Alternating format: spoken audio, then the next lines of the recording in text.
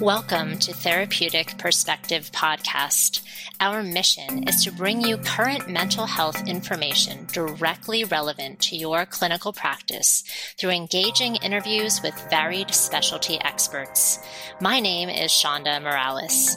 As a licensed clinical social worker in private practice in the Northeast for over 2 decades, I know how important continuing education is, not only for professional growth and burnout prevention, but for our own personal self-care and sense of empowerment as well. Therapeutic Perspective is a continuing education provider, so stay tuned until the end of the show to learn how you can obtain NBCC continuing education credit hours for listening. We hope you enjoy the show.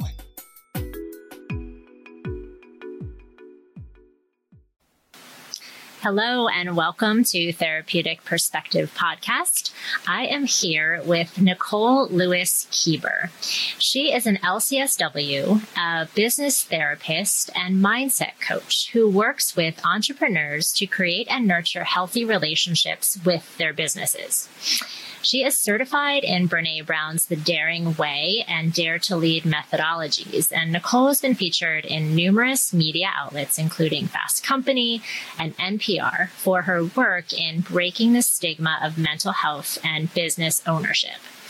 Nicole is the author of a few books, namely, today we'll be talking mostly about how to love your business, and she is passionate about helping entrepreneurs build emotionally sustainable, financially stable businesses. So welcome, Nicole. I'm so excited to have you here today. Thank you for having me. I'm excited to be here. Yeah, great. So tell us a little bit about who you are and your why behind your business. So I have a master's degree in social work. I'm a licensed clinical social worker. And the majority of my career I spent either as in a therapeutic role or as a clinical supervisor. Over those 18 years of working in a clinical capacity, I worked with just about everyone except for children, but, military and, behavioral health and substance, use disorders, all of that. And at about 18 years in, I started to experience some of my own burnout and came to this crossroads where I really needed to think about, do I want to stay in this field? Is there something else that appeals to me? And I actually began working with a life coach myself at that time, which I had a raised eyebrow about at that point. This was 7, 8 years ago now. But I knew I needed a new perspective. I wanted to see something a little bit different.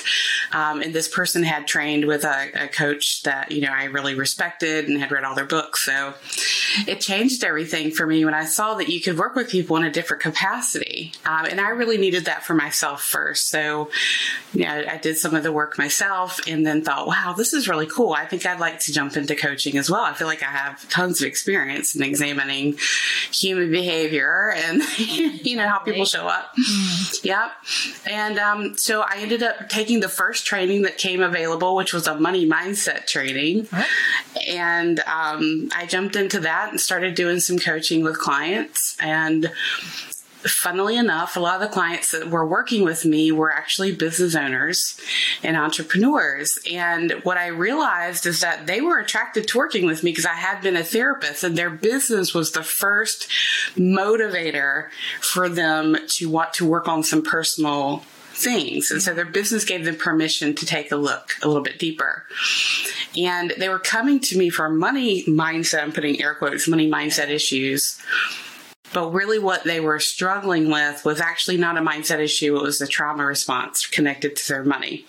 And so when I had that awareness build, through the first 2 years of my business, it really changed everything for me and has informed a lot of the work that I do now. And that's why my clients call me a business therapist, because, they said my therapist doesn't get my business coach doesn't get what I need emotionally. And so this is what you are. I feel like you get me and my business on the couch and we work it out. So It's been really fun. Yeah, such a great blend to use your talents and expertise and wisdom. And I think, a couple of things.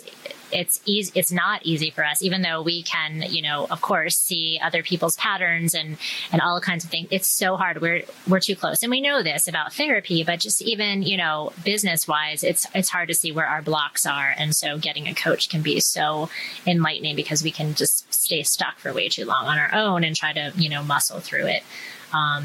Yeah. I agree. I always say we can't read our own label. So, we need someone else to help us with that. And, that's connected to, you asked me about my why. My why really is that, over time, your business may not be successful because maybe your product wasn't well thought out, or maybe your strategy wasn't working, or maybe you needed to come back to the table to figure out a new, system around what it is that you're doing. But I said to myself, as I started to recognize the impact of trauma and entrepreneurship, was your business is not going to close because you have trauma playing out on it. Mm-hmm. If I can do anything about that, not on my watch. And so that's very much my why. Is I see people closing their businesses or replicating trauma patterns in their businesses every day, and it doesn't have to happen. Mm-hmm. So that's my why. Yeah, that's great. And I'm also thinking, like you're saying, about mental health stigma and just this idea of coming into coaching through this door of it's for the business, it's for money mindset in air quotes, it's sort of safer, less stigmatizing, even though we want to erase that stigma, mm-hmm. But until we do, it's almost like a maybe more accessible or easier way for people to do that sometimes too. So, okay. All right. So we humans bring toxic behaviors and patterns we know from our past into our relationships, but we may not recognize how we repeat those patterns within our private practice businesses, speaking to clinicians primarily. So tell us more about that. Yeah. So one of the things that I began to see in my own business, I always like to lead with myself first because I think it's easier, is to say that many of us who were, clinicians working for other people, and I'm going to talk about therapists and clinicians here, is that we kind of did what other people told us to do. We jumped into private practice, but we really still never saw it as a business in particular. And I think that that disempowers us immediately as therapists when we don't see what we're doing as a business. And that can bring up a lot of patterns that we have around relationships that we've had in our past.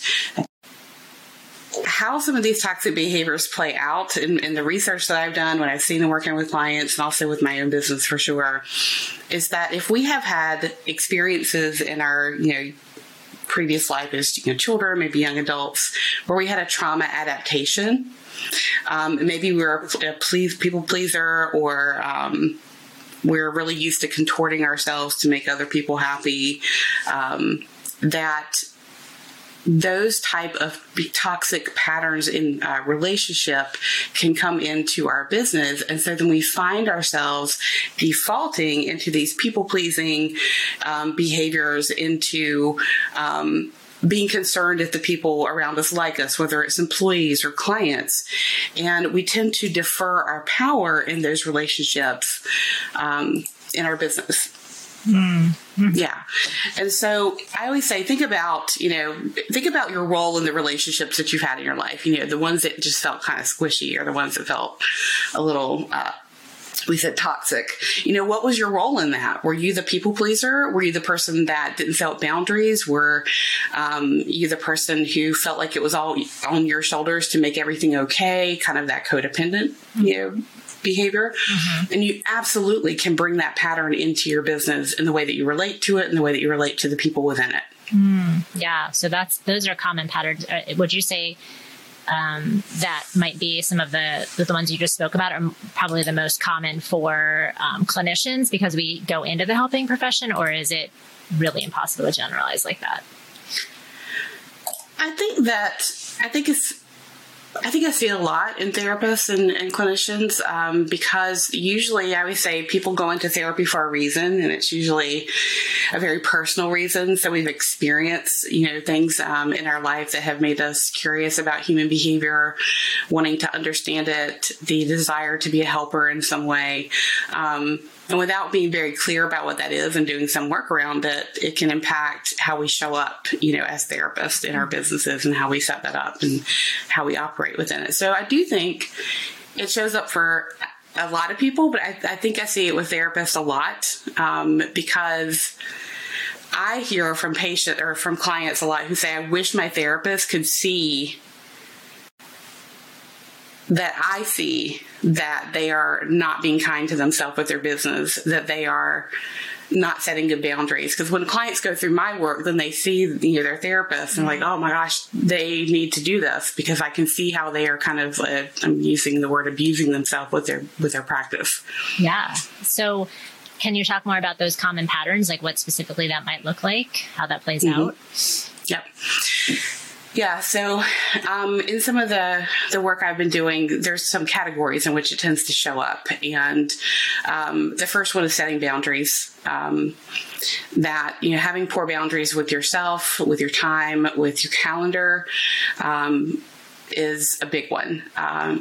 Taking that one more client, allowing that client to take up space that you put on the calendar for yourself. Allowing, if you have any employees to direct, your own calendar. There's a lot of deference of power in that boundary dynamic. So I see it showing up with boundaries. I see it showing up with trust, the ability to trust ourselves to make decisions within our own business, the ability to, if we have a partner or other people in our group, the ability to have trusting conversations with them that they will do the thing that they said they're going to do without micromanaging it and kind of jumping back in. I'm the only one who can do it sort of thing. Is that, yeah. Yeah, I'm the only one who can. And that may be true at this moment, but not forever, right? So trust in the relationships and even trust with our clients to know that, they're here for a reason. They're in the relationship with us in the room, in this practice together, and that we can trust them when they leave the door to begin to think and integrate some of this work that we don't have to, hand hold a lot. I think that sovereignty with our clients gets overlooked a lot. So let's say trust, boundaries, visibility is another one that I see that is really impacted by this, the ability to show up, to share what you do with the world. And I see this a little bit more with people who have practices that are also kind of straddling that, I'm going to say side hustle, and I don't really mean it that way, but there are therapists who also does hypnotherapy, or there are therapists who also does some coaching. Like you have a dual practice. And so the visibility to show up, to share what you do, to speak in authority on it, to write that article, to present at that conference, that it can also impact visibility in many ways as well. And what's underneath that visibility? Is it just purely being uncomfortable being seen, or is it self-confidence, self-doubt, or all of the above, or more? I think it's a little bit all. I think that there's that stigma in the therapy world that you're supposed to be humble and quiet, and that don't draw attention to yourself. So I think there's some kind of expectation in our field in particular.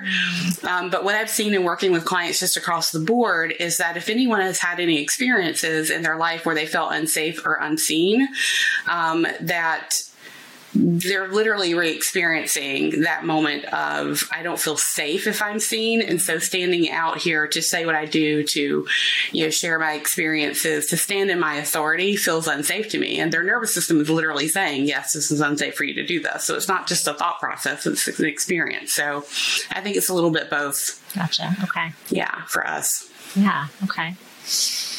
And so you talk about having a mutually loving relationship with our businesses. So tell us more about that and what that means. Yeah, so I would say that you are not your business. It is something outside of you that you are relating to. It is something that you're creating, and that we need to set an intention around that relationship. So, I'll tell a little story here. When I was 2 years into my business-ish, I'm going to say ish, what I recognized, because I had not been a business owner before, I had worked for other people. I had a side practice, as like a private practice, but it was very much referral based. I didn't have to do much around it. It was pretty much people sent me people, I saw them, I did my books, and that was it. It was really not, I didn't see it that way. So about 2 years into my business, as it is now, I started to wake up in the morning and not want to do the thing. On Sunday night, I was already dreading the week. I was feeling really that no matter what the evidence was, that the money I was bringing in was good, that my clients were doing well, there was none of the evidence that my business was running well was landing with me. It was not resonating with me at all. I was feeling very much like I was failing, despite the evidence to the contrary. And what I recognized one morning is that, and I talk about this in my book, that I realized that I didn't feel like I was thriving and successful in my business because I had set up a relationship with my business that was demanding and demeaning and authoritative. And so I was sitting with that morning thinking, okay, so if I've set up this relationship with my business to feel very abusive, I mean, I felt abused by my business, right? I've set up this dynamic where I have recreated this toxic pattern. I've recreated this relationship that I had with a caregiver of my own where I felt like I could not do anything right. It didn't matter if there was evidence that I was doing the thing. It didn't matter. Like the currency from this person was to see me as not doing well, as not successful. Can I interrupt you for a minute? Yeah. So, and maybe you're going to say this, but what specifically did that look like? So that's how you're feeling. You're waking up feeling this way. And were there actions or patterns or that you were enacting in your business that mimicked that, or was it more this felt sense? It was a little bit of both. And so that, I felt that way. There was no evidence that I was failing. Like my money and clients, they were all doing fine. But I had a really difficult time for asking for help. I had a very difficult time hiring on someone to support me in my business because I felt like it's not working anyway. I'm not successful. I'm not going to be around. What's the point in hiring somebody? Okay. Or everything's really, not great on the back end here because my systems aren't as they should be. So I'm embarrassed for someone to look at it, which really wasn't that bad. Yeah. I was also allowing my clients to have more say over my schedule than myself. Yep. Mm-hmm. Okay. So all of those things, and it just sort of was hanging there, feeling heavy, even though really it was going well. Yeah, it was going well. Yeah, but I didn't feel like it was. And I felt led by it. I felt like it was demanding. And so I recognized that, okay, so if I'm feeling crappy here in my business, I'm a business of one. I'm the one who set it up to be this way. So why would I set it up to be this way? And I recognized that I had defaulted because this was a new thing for me. When we start a business or make a change, we kind of go into crisis mode a bit.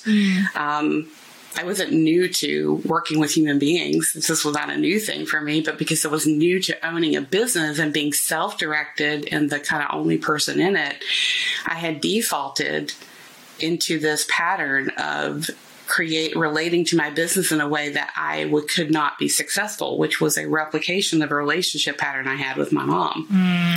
So for all intents and purposes, my business was my mom. Yeah.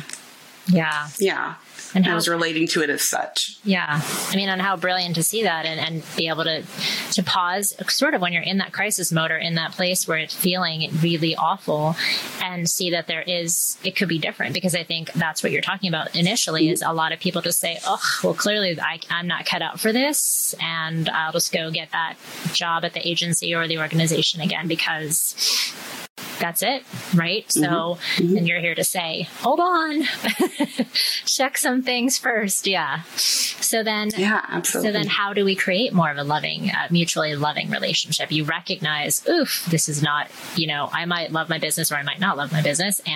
But is it loving me? You talk about that in the book. Yeah. I mean, I realized that I loved my business, but I did not feel like it loved me in return. I felt like it was demanding. I felt like it was not nurturing. I had no way of seeing my way forward.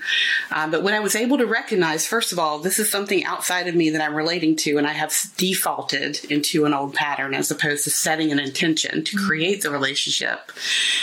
and I saw what it was, and I recognized that, well, if I set it up to be this way, then I can fix it. I can take some steps in order to change the dynamic here, because I want my business to continue to be successful. I want to feel good in my business. No one ever asks you that when you start a business. They ask you for a marketing plan, a sales plan. How are you going to get clients in the door? Are you going to be a group practice or a practice of one? No one asks you, how do you want to feel in your business? What steps do you need to take in order to feel supported and secure in your business? No one asks you that. You just default into all the mechanisms as opposed to your experience as a human being in this relationship with your business. Yeah. I mean, not only is nobody asking, I mean, it's almost like our culture too is like grind, grind, grind, hustle, hustle. And if it's not painful, then you're probably not doing it right. So, I mean, it's sort of like, this is how it's supposed to feel, honey. Like that's, the message we're given, and you're here to say, we can do it a different way. So can you, and we'll come back to, I mean, maybe it's all tied together. What might that look like for someone what might someone's business look like who is like, wow, it feels great. Mm-hmm. Mm-hmm. Yeah. So what it looks like is once you have determined that, okay, I was told a lie that we drop all of who we are when we start a business. We don't bring our emotions into it. That it has to be all about hustle, and that we're supposed to take a back seat, and that, the productivity at all costs, like you're only valuable with your last productive moment. When you start to look at that and start to kind of ask yourself, is this really true for me? Is this really what I want? What is available is that people will start to get to know themselves and recognize the relationship that they created by default and begin to change it. And I had a client who had created a really hard relationship with her business because she was defaulting into kind of replicating her father's role in a power. Like, he was a very powerful person, very controlling, very strong personality, very critical. And so to be the power person in her business, she kind of defaulted into that pattern to say, I have to control my employees. I have to, grind this out. And what she recognized in going through this process and kind of beginning to look at this in a different way was that, first of all, she didn't enjoy managing people, so there was no point in her continuing to do that. And so she allowed herself to have that taken off her plate without shame. Yeah. Right. It's not for everybody. Right. She was able to then see, okay, so I actually can step into authority and into a leadership role in my business in a way that's more aligned with who I am as a human being and my values, as opposed to what it looked like for my dad, because I'm no longer trying to make him proud of me through my business, which was an underlying agenda of hers that she didn't recognize. Yeah. And so when she was able to let that go, she had someone else to step in and manage her employees. They're happy. She's happy. Yeah. She's able to do what she loves to do in her business, which gives her energy as opposed to being depleted all the time. She was able to pull back some of the hours that she worked in her business every week because she was no longer doing any of the things that didn't work for her, that were not in her skill set, or just sitting in front of the computer staring at it thinking I should be doing something, because she gave herself permission to not connect her value to hustle. Yeah. So I think that when you can go through this process, you have this business that wants to support you here next to you, to help you make decisions, to help you feel supported so that you don't feel so alone, and you have a direction in making decisions in your business every day. Yep. Yeah. Nice. And so I guess what I'm hearing is what you're saying is part of the awareness. By default, you automatically bring in some of the more loving behaviors. And then you have a lot of very concrete practices and exercises in your book that are helpful to kind of help us start with a healthier foundation, a more loving foundation with our business. And one thing I have to say, and I told you this when we had a conversation before, is on your website, and I forget exactly how it says, but it's something about you don't have to be woo to be, to something. And I was just like, oh, I love that. And because some of the practices I would say in your book, you have to just go with an open mind, because it felt a little woo. One of the, and we'll talk about this, is sort of to personify your business, and you walk through that practice. And I did it, and I was like, okay, I'm just going to suspend, whatever judgment here. And I was like, ooh, yeah. And I came up with personifying what represented my business. Maybe talk more about that. And I'm jumping a little bit, but talk more about that piece and exercise.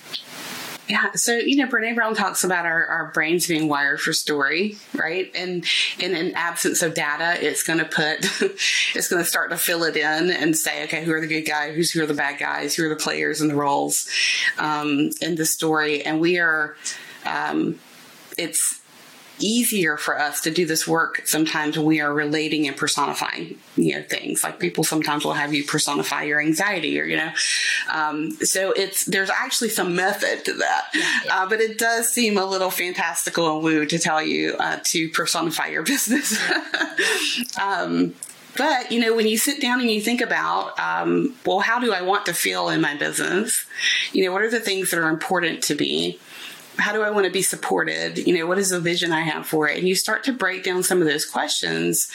And first, the first question it always is if you're not feeling great about the relationship you have, where have you felt this way before, right? Let's first of all figure out who your business is now, which was my mom, my client's dad, somebody else that was a mean teacher they had or whatever, or a boss that wasn't supportive. So we kind of figured that out. But then how do you want to feel and how do you want to relate? And so we ask these questions of how do you want to be supported, what matters to you, what communication style works, and go through this list of starting to define, if your business was an entity outside of yourself, how do you want to be in relationship with it? How do you want to feel? What matters to you? And then when you go through that exercise, you start to think about, okay, so what would that look like? Is it a person that I've met before that really empowered me, made me feel empowered and excited?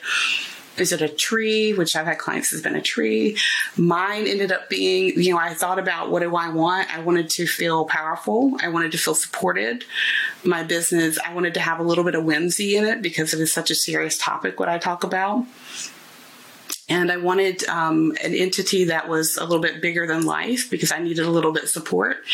And funnily enough, what came forward for me was the Ghost of Christmas Present from the Muppet movie. I mean, who's looking for that? Right.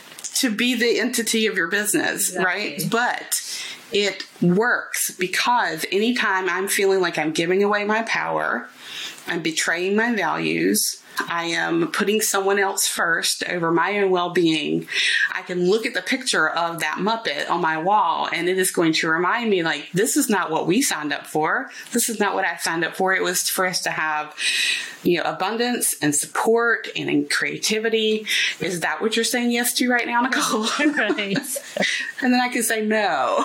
So it helps to get it outside of you and to have something you create and curate a relationship with in a new way. So if you can suspend disbelief a little bit, it does work. Totally. And I will share that when I went through your book, which is wonderful, I highly recommend it, is I came up with a hiking trail, which, sort of in retrospect is not shocking to me because I know it's something I love to do. But for me, it was about this sense of adventure, exploration. It's also very grounding and healing for me. And it spurs my creativity. So it's all of these things because I know in my business I can get kind of shiny object syndrome, or I want to do all the things and I need to kind of ground myself, come back, take a moment, and and then it also while staying true to myself with that creativity. So it was really get back on the path. Exactly. And it just really resonates. And it's such a helpful framework to, like you said, to kind of keep in mind and check in with ourselves. So it's not just, we do talk about values a lot in business, which is super important. And also, but it's just another way to personify those values that we can check in with quickly. Yeah, it absolutely is. And one of the exercises is also having you write a love letter to your business and have it write one back to you.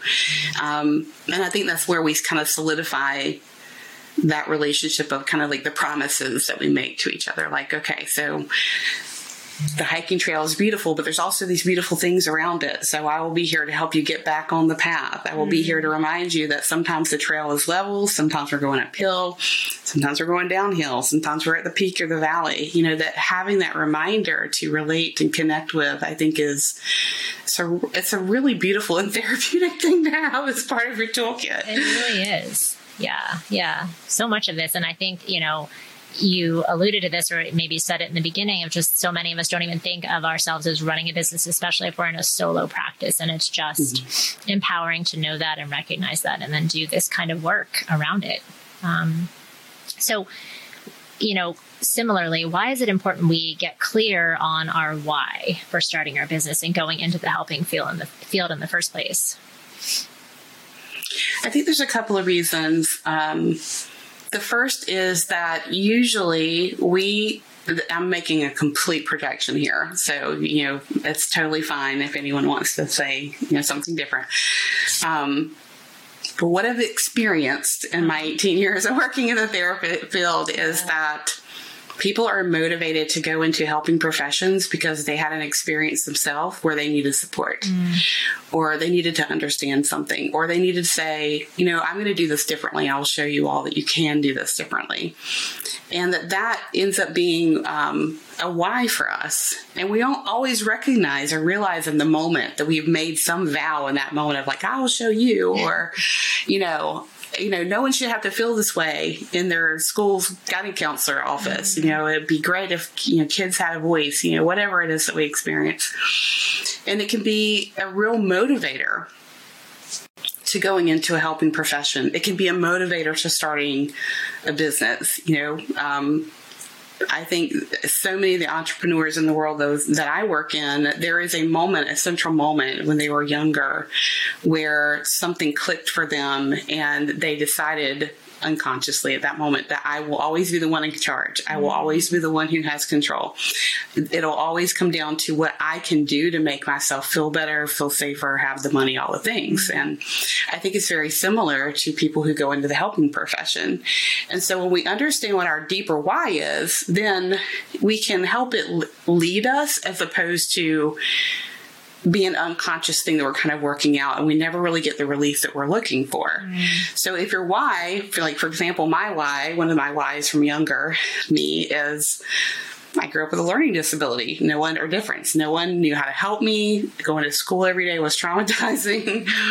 I had so many examples growing up where I felt disempowered and that no one was listening. No one could help me, and so part of my deeper why was I feel stupid. I feel dumb. I don't feel like I measure up. And so part of my why going into social work and going into therapy was I really desperately wanted to help people, because I had not been helped. Yeah.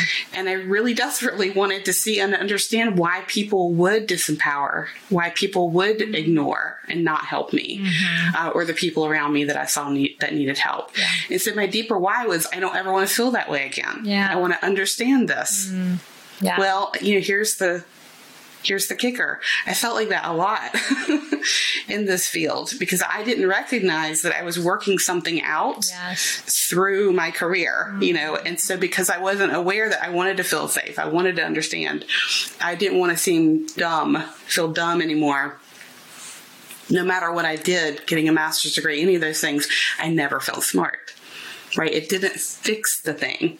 So I think it's important for us to understand what our why is so that we can give ourselves what we were looking for, as opposed to constantly striving but never arriving in that stealthy intention underneath our decisions. Yeah. So rather than we're reacting all the time, we're sort of consciously going along for the ride to help stay in touch and figure it out.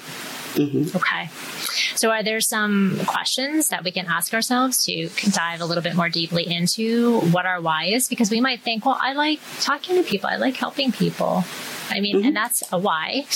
But there's what I'm hearing you say is there's likely something underneath that. Some of the questions that I ask people, and I do have an ebook called 3 Whys where I kind of go into this a little bit deeper. Is I ask them to think about how they want their clients to feel about them, and again, these are people who are working with either they're therapists or they're coaches and they're working with clients specifically, is think about how you want your clients to feel, because usually we're kind of wanting to give to other people something that we didn't have, right? Mm-hmm. So think about how you want your clients to feel. How do you want them to see you, right? Mm-hmm. What kind of experience are you hoping to help them heal from? Mm. So we're starting with them first. Yep. And when in your life did you then feel that way? Yeah, okay. Mm-hmm. Yep. When did you decide that you would be the person to help others? Mm-hmm. Can you connect to an experience? Is there a moment? Is there a younger version of you that's still really connected to that experience, that's kind of whispering in your ear now about it? Yeah. Did you make any kind of unconscious vow in that moment that is connected to, well, why do you want to help people? That's why I always ask people, they say, well, just because I want to. Well, why? Yeah, yeah. It makes me feel better. Well, when did you not feel good? To keep asking that why. Yeah. Were you rebelling against something in that moment to say, I'm never going to do that, or I'll show you, right? Mm-hmm. Did you go into the helping profession to prove something or to right some wrong? Yeah. For you. Yep. And so those are some of the questions that I get started with. Yeah. And we'll put your ebook in the show notes too. That's mm-hmm. great. So there are those questions and more probably in that to help us explore further. Mm-hmm. And so we're touching on this. So why any more reasons as to why it's important that we see ourselves as the boss of our businesses, even if we're in solo practice, even if we're, within an organization, let's say, but we mm-hmm. are the boss of our client load. I think it's important because it's true. It's the truth. It's a role that you have. It's a title that you have. It is a position that you have, whether you claim it or not. It's still a truth. And so why not claim it and define it for yourself mm-hmm. as opposed to it being defined by others? Mm-hmm. Because people will rise to the boundaries that you set, right? Yep. And if you don't have them, it's just, it's like a wave washing over. And so even just from that very standpoint to say, I am the boss of this business. I am the, boss of my time. My time has to report to me. My money has to report to me. This building that I'm renting space out of has to report to me. Like, I'm the one who's making these intentional decisions about these things that are related to my business. Mm-hmm. Because I am the boss here. Yep. And I would say you're kind of also your most important employee, right? You're the boss and your most important employee at the same time. And so you need to treat yourself in a way that you would want to be treated by someone else. And, whenever I give a talk about how to live your business, inevitably someone will say, oh my God, if I had a boss that treated me like I treat myself, right. I would quit. I report them to OSHA because I'm working from a broken chair at a kitchen table, afraid to take up any space, So I think that it's important to see that you're kind of both. You're the boss, but also your most important employee. And so you need to set the intention, create the scaffolding around it so that you're not led by external forces. Yeah. And I guess I'm hearing in that too, taking back our power as the business owner, and it can be benevolent power because we may have mm-hmm. power, maybe a dirty word in our history or, our background. Yeah. So it's kind of like, yeah. And again, those of us in the helping professionals typically don't see that we want power.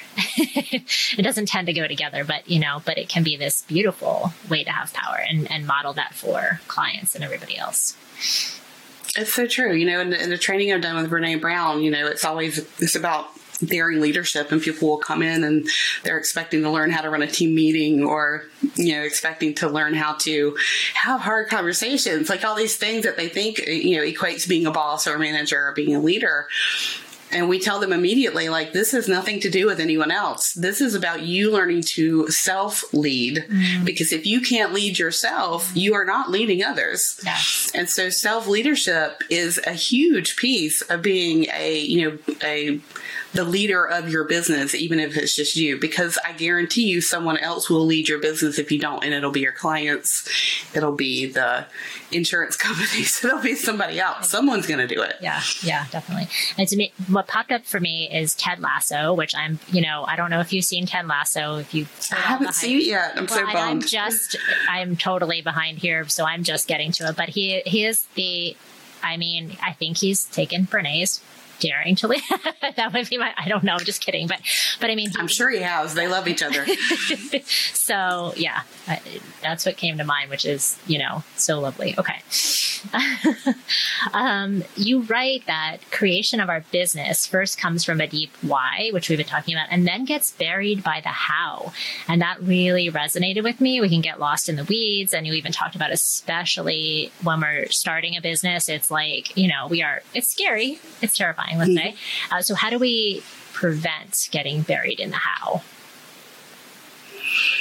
So I think one of the most important things to do is to keep asking ourselves that question, like, does this serve my why? Because it is so easy to get stuck, as you mentioned, shiny object syndrome, to, I need this one more thing. And, or now I need to be a speaker, or now I need to write a book, or now I need to have a podcast, and so we get really caught up in the day-to-day mechanism of our business and what other people are telling us it needs to look like. And we lose the why behind any of it, because it is so much easier to connect with my calendar for the day, or, the things I need to do. And we forget why we're doing them in the first place. Yeah. I worked with a group of speakers, and which is where some of this stuff came from, is to say, okay, so speaking was the methodology for them to get their passion out into the world, their why. But what they were getting stuck in is that they got stuck in the minutia of, having being a speaker on different types of stages, and, having the Spear One sheet and all of that. And they completely have forgotten why they wanted to speak in the first place. It's because they had this passionate topic, this thing they wanted to tell people with, this thing they wanted to share with the world. It wasn't about being a speaker. It was about their core message and their passion for their work. Yes. But they got completely stuck in the daily why, I call it, of what it means to be a speaker, as opposed to what it means to share your story. Yeah. And it's really easy for us to find one more thing that we think we need to do, not delegate, not take on tasks that are really not necessary because someone told us we should do it, Yeah. And so do you recommend, are we talking about a daily check-in, a weekly, a quarterly check-in with ourselves to keep that why front and center? Yeah, so I like to do quarterly myself. Initially, I did it much more often. I would do what I called an energy audit at the end of the week. And I would look at, okay, so of all the people I met with, of all the things I did, which were the things that depleted me? Yep. And which ones were the things that gave me energy, right? And so I did this energy audit a lot, early on. And I started to figure out, okay, so that was just nonsense. I didn't need to do that. So we're not going to put that on the next week. And now it's something I do more quarterly to take a look at. Okay, so my calendar was full of all of these meetings. What did they serve? And turns out most of those meetings were people wanting to pick my brain, as opposed to providing, any kind of real energy or support. It was all very take oriented, as opposed to a collaboration. Yeah. So I think that doing an audit of your time, your calendar, your money, the commitments that you're making, even when people are asking you for something, they want you to volunteer your time, donate, doing an audit of those things to figure out, are these really serving my why, or are they just busy work at this point? Exactly. It's important. Yeah. Yeah. And I can speak personally, talking about that, getting off track, writing 2 books and, having these launches. It's sort of like, of course, the kernel of wanting to start writing a book was I was very much in touch with my whys at the time. And then it's like, it becomes numbers and podcasts and interviews and you're just like, before you know it, what, wait, where am I? And that's why that really resonated with me too. And I think that can happen, just like how many people do I have scheduled on the calendar? All those kinds of things. So I have referrals coming in, if that's your primary income. So yeah, Great. Good. Okay. Yeah. And so in other episodes of the podcast, we've talked about the importance of identifying our values, whether personal and in our business. So what questions can we ask ourselves to help us identify our top 3 business values? Because you talk about that in the book too. Yeah. So I'm just going to take a look at my notes here. All right. Sorry for the pause. No I want problem. to make sure I'm giving you. Yeah. Okay. Oops. Where did you go? Okay. So some of the questions that we can ask about our values are, and Brene takes people through this process when she's teaching people about Dare to Lead, and so that we do as well, is that first of all, we want to know what our values are in our lives in a way that is, she calls it operationalizing it, like they're in action, they're not just professed.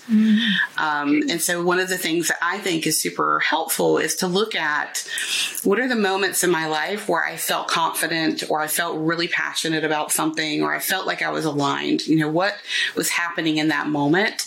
And then we have this list of all these values that you can take a look at to see, what was the emotion or the experience you were having in that moment, to help you kind of figure out what was of value to you in that moment, what mattered to you in that moment. Okay. And then we look around at the people around us, teachers, family, whomever. We kind of look at that external lens and see, okay, so who is someone that I have a lot of respect for, and they have caught my attention. What is it that I would say it is that they are doing or representing that I find interesting? Can I connect to some kind of value? Like, what is it that we're connecting with here? Thinking about the values that you grew up with and the systems around you. Do they resonate with you, or are they someone else's view of what you should value? So we have to kind of break free from other people's projected values, as opposed to, is this really mine? I don't even know if this is really mine. And so I have people look at day-to-day activities. Where is it that you put a lot of your time? What are the causes that mean something to you? And so you start to kind of pick apart and look at these patterns and look at this, kind of patchwork view around you of what are the threads between these people, these behaviors, these moments that you've had. What are the threads between them? And could you connect them to one of these values on this big page of values that we have? Yeah. And it takes time for people to do that. They'll usually start out with 8, Right, at least. Like, there's 8 values, at least, And they're like, I can never get down to 3. But we just keep asking, like, okay, so what do those values have in common? What do those values have in common? And eventually, hopefully, people can get it down to 3, because 3 is a great number, of core values that inform your behaviors and the things that matter to you in your life and your business, so that they can support you and direct you. So the values clarification exercise that we do in Dare to Lead always gets the eye roll. It always gets the huff, right? We've done this before. But our question always is, well, can you tell us what your values are immediately? And they're like, no. Yeah. Okay. So they don't matter to you then. So we come again. Let's do it again. Let's find values that actually matter to you, that actually are anchors to you making decisions in your life as a clinician, as a business owner, as a leader, because you're going to need them. You're going to need them. Yeah. And that they, like you've said before, they can change. I mean, our seasons of life bring up different values that are important to us. And so, and also I think the important thing that when it's so hard to narrow it down is that they're somewhat personal, right? I mean, in terms of like what my definition of, when I went through your book again, I found I changed my values. I had different ones, maybe a year or two ago that I kind of stayed with, but I came up with ambition, integrity, and balance. And for me, it's all kinds of good stuff goes into those categories that I feel like, okay, there's learning, there's growth, there's nature, there's, giving back, but it all fits in there for me. And that's all that matters, is it makes sense to me, and it grounds me, right? So that it's okay. It's up for interpretation, really. Yeah, and as you said, it absolutely grounds you. And one of the concessions I'll give people when we kind of break them down into three, I'm like, listen, there's underpinnings underneath each one of these categories. So we'll say, freedom underpinned by these other values that you really don't want to let go of, that it's okay. Yeah. But having those three helps remind you. It's something to run decisions through, in your business and life. And I don't know about you, but at the beginning of lockdown, I had to lean on my values heavy when I was making decisions about what to do. And they have changed and morphed over the past 2 years. So it's not a values one and done. You have to kind of go back to the drawing board in moments of change to see, have my values changed based upon my current experiences and what matters to me now. Yeah, exactly. So let's talk about mission and vision statements. And again, this could potentially bring eye rolls, maybe, but it will always. Okay, we expect it. So, just to really clarify, sometimes they get mixed up. What are the difference, and how do we kind of get clear on those? Mm-hmm. So I see the vision statement, and there's so many different definitions of this, and I think it's one of the reasons why people have a big eye rolls, because every time they start a new company or go somewhere new, and there's always the vision statement on the wall that no one pays attention to anymore. But for me, the vision statement really is about thinking about the bigger picture. It's kind of like this, I say, this dreamy vision that you have of your work in the world, your business, your message, whatever that is. It is a projection out several years. It is, it's really connected to that deeper why, that you have. And so the vision really is like, this is where we're wanting to go. This is the goal that we have for ourselves. We've identified our values, like me and my business. We've identified our values. We've made vows to each other. We're in this relationship now. So what is the vision for this relationship that we have? And so it's more of a broader picture of where you're wanting to go, what matters to you, what is connected to your why, connected to your values. And it's a little bit more a bigger, broader lens. Yep. Mm-hmm. And then a mission statement.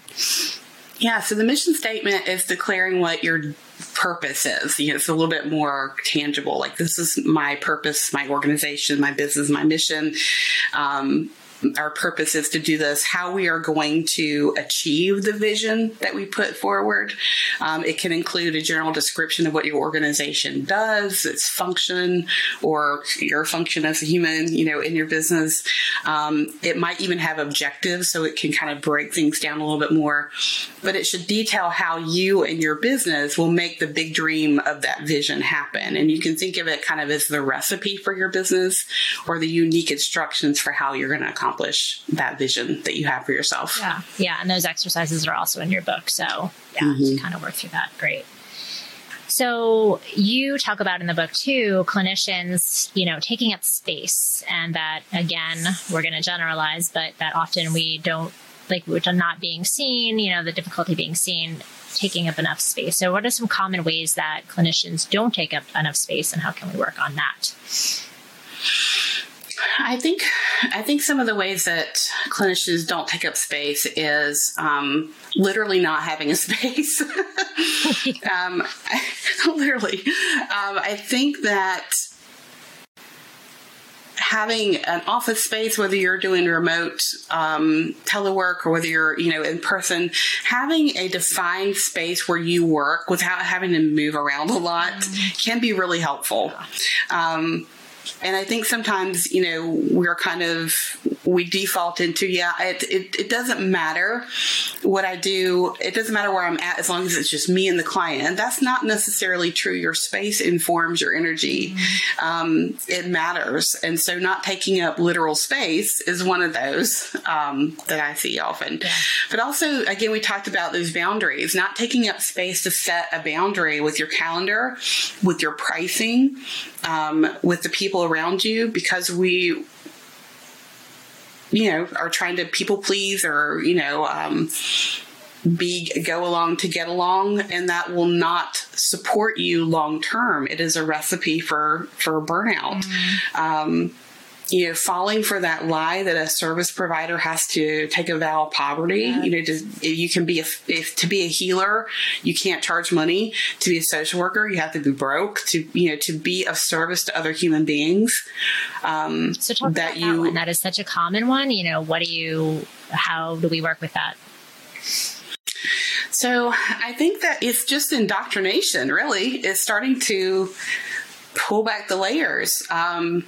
I grew up in a system that told me that if you were of service to other people, that should be enough. That I call it psychic income should be enough.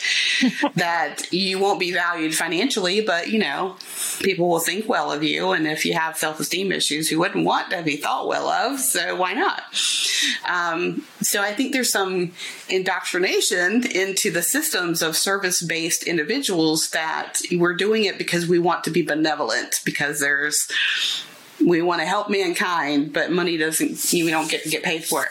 But then also, I don't, in my education and my master's degree and, all my social work classes, we were told how much we could make. Like, we weren't told, hey, there's opportunity here. I was literally told to the penny how much I could expect to make. I never negotiated a salary when I went into any of the positions I was in, because I was told that they'll tell me what I can make. So again, it's a very different power dynamic of, we will hire you and we will pay you this, as opposed to, I'm bringing my skills and talents and education and this is what I want to get paid. Yeah. So I think there's just so many layers systemically around that. And then this notion that if you're a healer who wants to get paid, then you're not being humble, greedy, right? Yeah.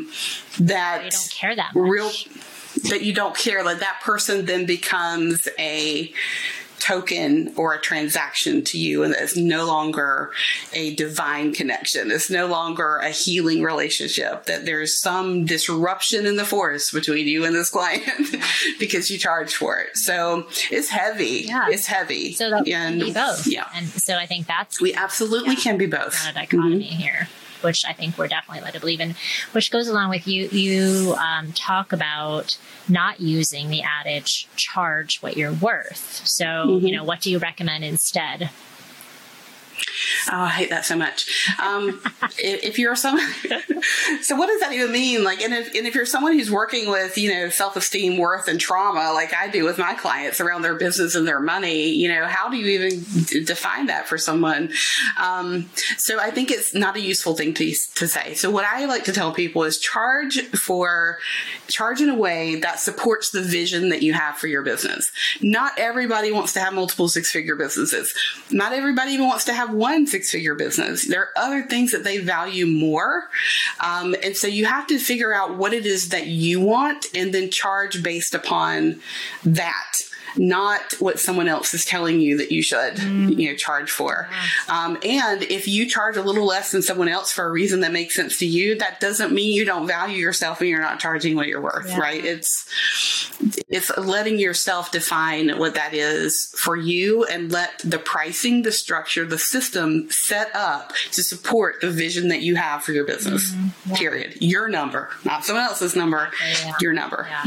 And I think also thinking about the transformation that we're bringing for people is that, we bring our education, our expertise, and our, all of that experience to the table, but it's this, how do you value transformation? We could say priceless. I mean, so it's that's again coming back to, it doesn't have to be, just pennies that we're talking. No, not at all. Okay. How about, along these lines, our inner critics around business? How do we work with that? I'm guessing some of this personification or, awareness is the key here. Yeah, I mean, I think one of the most important things I've learned over my time in my own business is that our inner critic is there for a reason. And if you're in the coaching industry or in the wellness, and people are telling you to shut it up, kill it, slay it, do all the things. And I'm like, no, your inner critic is literally there for a biological determination reason. Our nervous system is set up to determine safe, unsafe. And oftentimes I can get connected to a voice that is like, you can't do that thing because it feels unsafe. Don't do that. So I think we lose a rich amount of information about ourselves when we think we have to shut our critic down. I think we need to partner with it, because what I believe to be true is that typically that critic's voice has come up because there's a younger version of you that feels unsafe in whatever that situation is that you're in, whether it's a decision you're making in your business, a client that you're working with, a new goal that you have. There's a younger version of you that never asked to be a therapist, that never asked to be a business owner, never asked to be an entrepreneur, that is activated because of that feeling of lack of safety. And so that critic pops up in protection mode.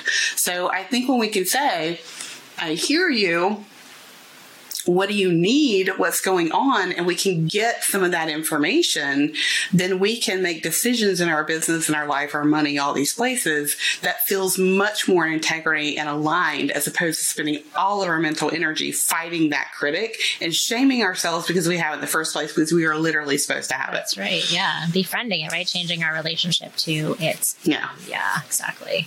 Yeah. Nice. What is an emotional sustainability plan? And P.S., I have to say, like, when I was reading the book, you talk about this, and I love when you say, guess what? Like, you'll talk to people about, what would be part of your vision or your, that you get to do. And you say, guess what? You get to have that, and it's like, that was, revelatory for me, because it's sort of like, oh yeah, you do. We can create, again, this is that empowerment piece of, we get to create how we want our business to look. So talk about the emotional sustainability plan. Yeah. So I would be working with clients, and they would say, I just wish my clients would blah, blah, blah.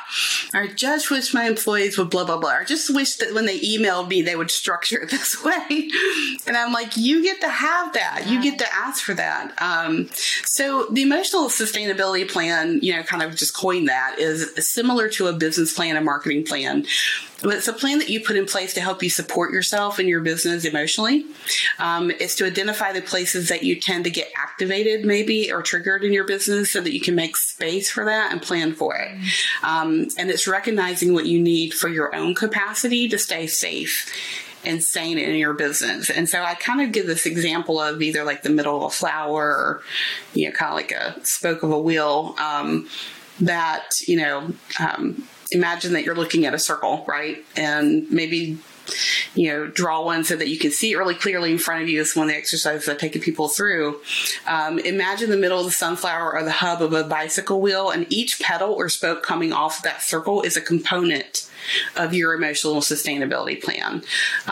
Releasing old relationship patterns within your business, defining and partnering what the new relationship can be with your business, clarifying your values, creating that vision and mission we talked about, identifying your boundaries where they've been kind of flimsy and where you need to reinforce them, knowing how your inner critic tends to pop up for you so that you can recognize it really quickly and, do some of the work to get that back in place. So it's learning how you best want to feel in your business and the places where you tend to get off track, so that you can put a plan in place for getting that back on track. Yeah. So, it's one of those things people don't ask you for, is how are you going to stay sane in your business? How are you not going to replicate your old trauma patterns in your business? Yeah. So all these pieces really we've been talking about go into the emotional sustainability plan. And it's nice to have it kind of in one place so we can keep an eye on it. Yeah. Where do you, with your money mindset, where do you tend to have like the squirmies around money? You know that about yourself, so you put a plan in place to support yourself. Yeah, wonderful. Great. So any resources, podcasts, books besides yours, which we will link up to, that you would recommend? Yeah. Well, obviously I'm a fan of Brené Brown. So, her latest book, Atlas of the Heart, is a textbook to me. It is beautiful. It is rich. Like I think it's an amazing book. I recommend everyone go grab it. And if you haven't read her other books, like, Dare to Lead, Rising Strong, Daring Greatly. They're all fantastic books. I love that they're based on research.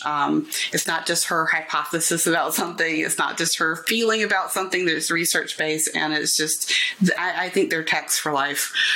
I also love her podcast, Dare to Lead podcast and Unlocking Us. They're both fantastic podcasts with great guests. I also like the book. I love Esther Perel. She's a licensed marriage family therapist. I love her work.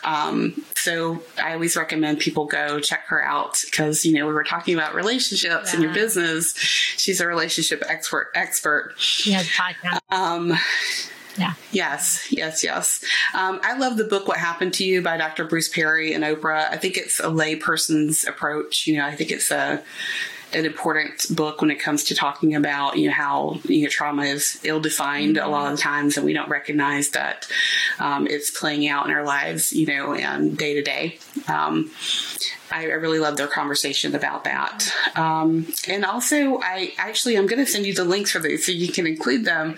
But Healing Community is a trauma-informed design conversation with Rachel Dickus, who is has a master's degree in social work and studies trauma and design. It's a really fascinating conversation. Wonderful. Thank you. Thank you for those recommendations. And thank you so much. Definitely go check out Nicole's books and more of her work. And thank you so much for being here today. Oh, thank you for having me. Appreciate it. If you listen to the podcast and you would like to obtain continuing education credit hours from NBCC, please check out our website at therapeuticperspective.com. You will first need to click on the show that you just listened to, then the Take This Course button. From there, you will complete the payment process and attest that you listened to the show in its entirety. After the payment is processed, you will take a 10-question quiz, followed by an evaluation so that we can better serve you. After these steps are complete, you will be given your certificate, which can be printed or stored on your therapeuticperspective.com account. If you need any help or support in the process, please email us at therapeuticperspectivepodcast@gmail.com.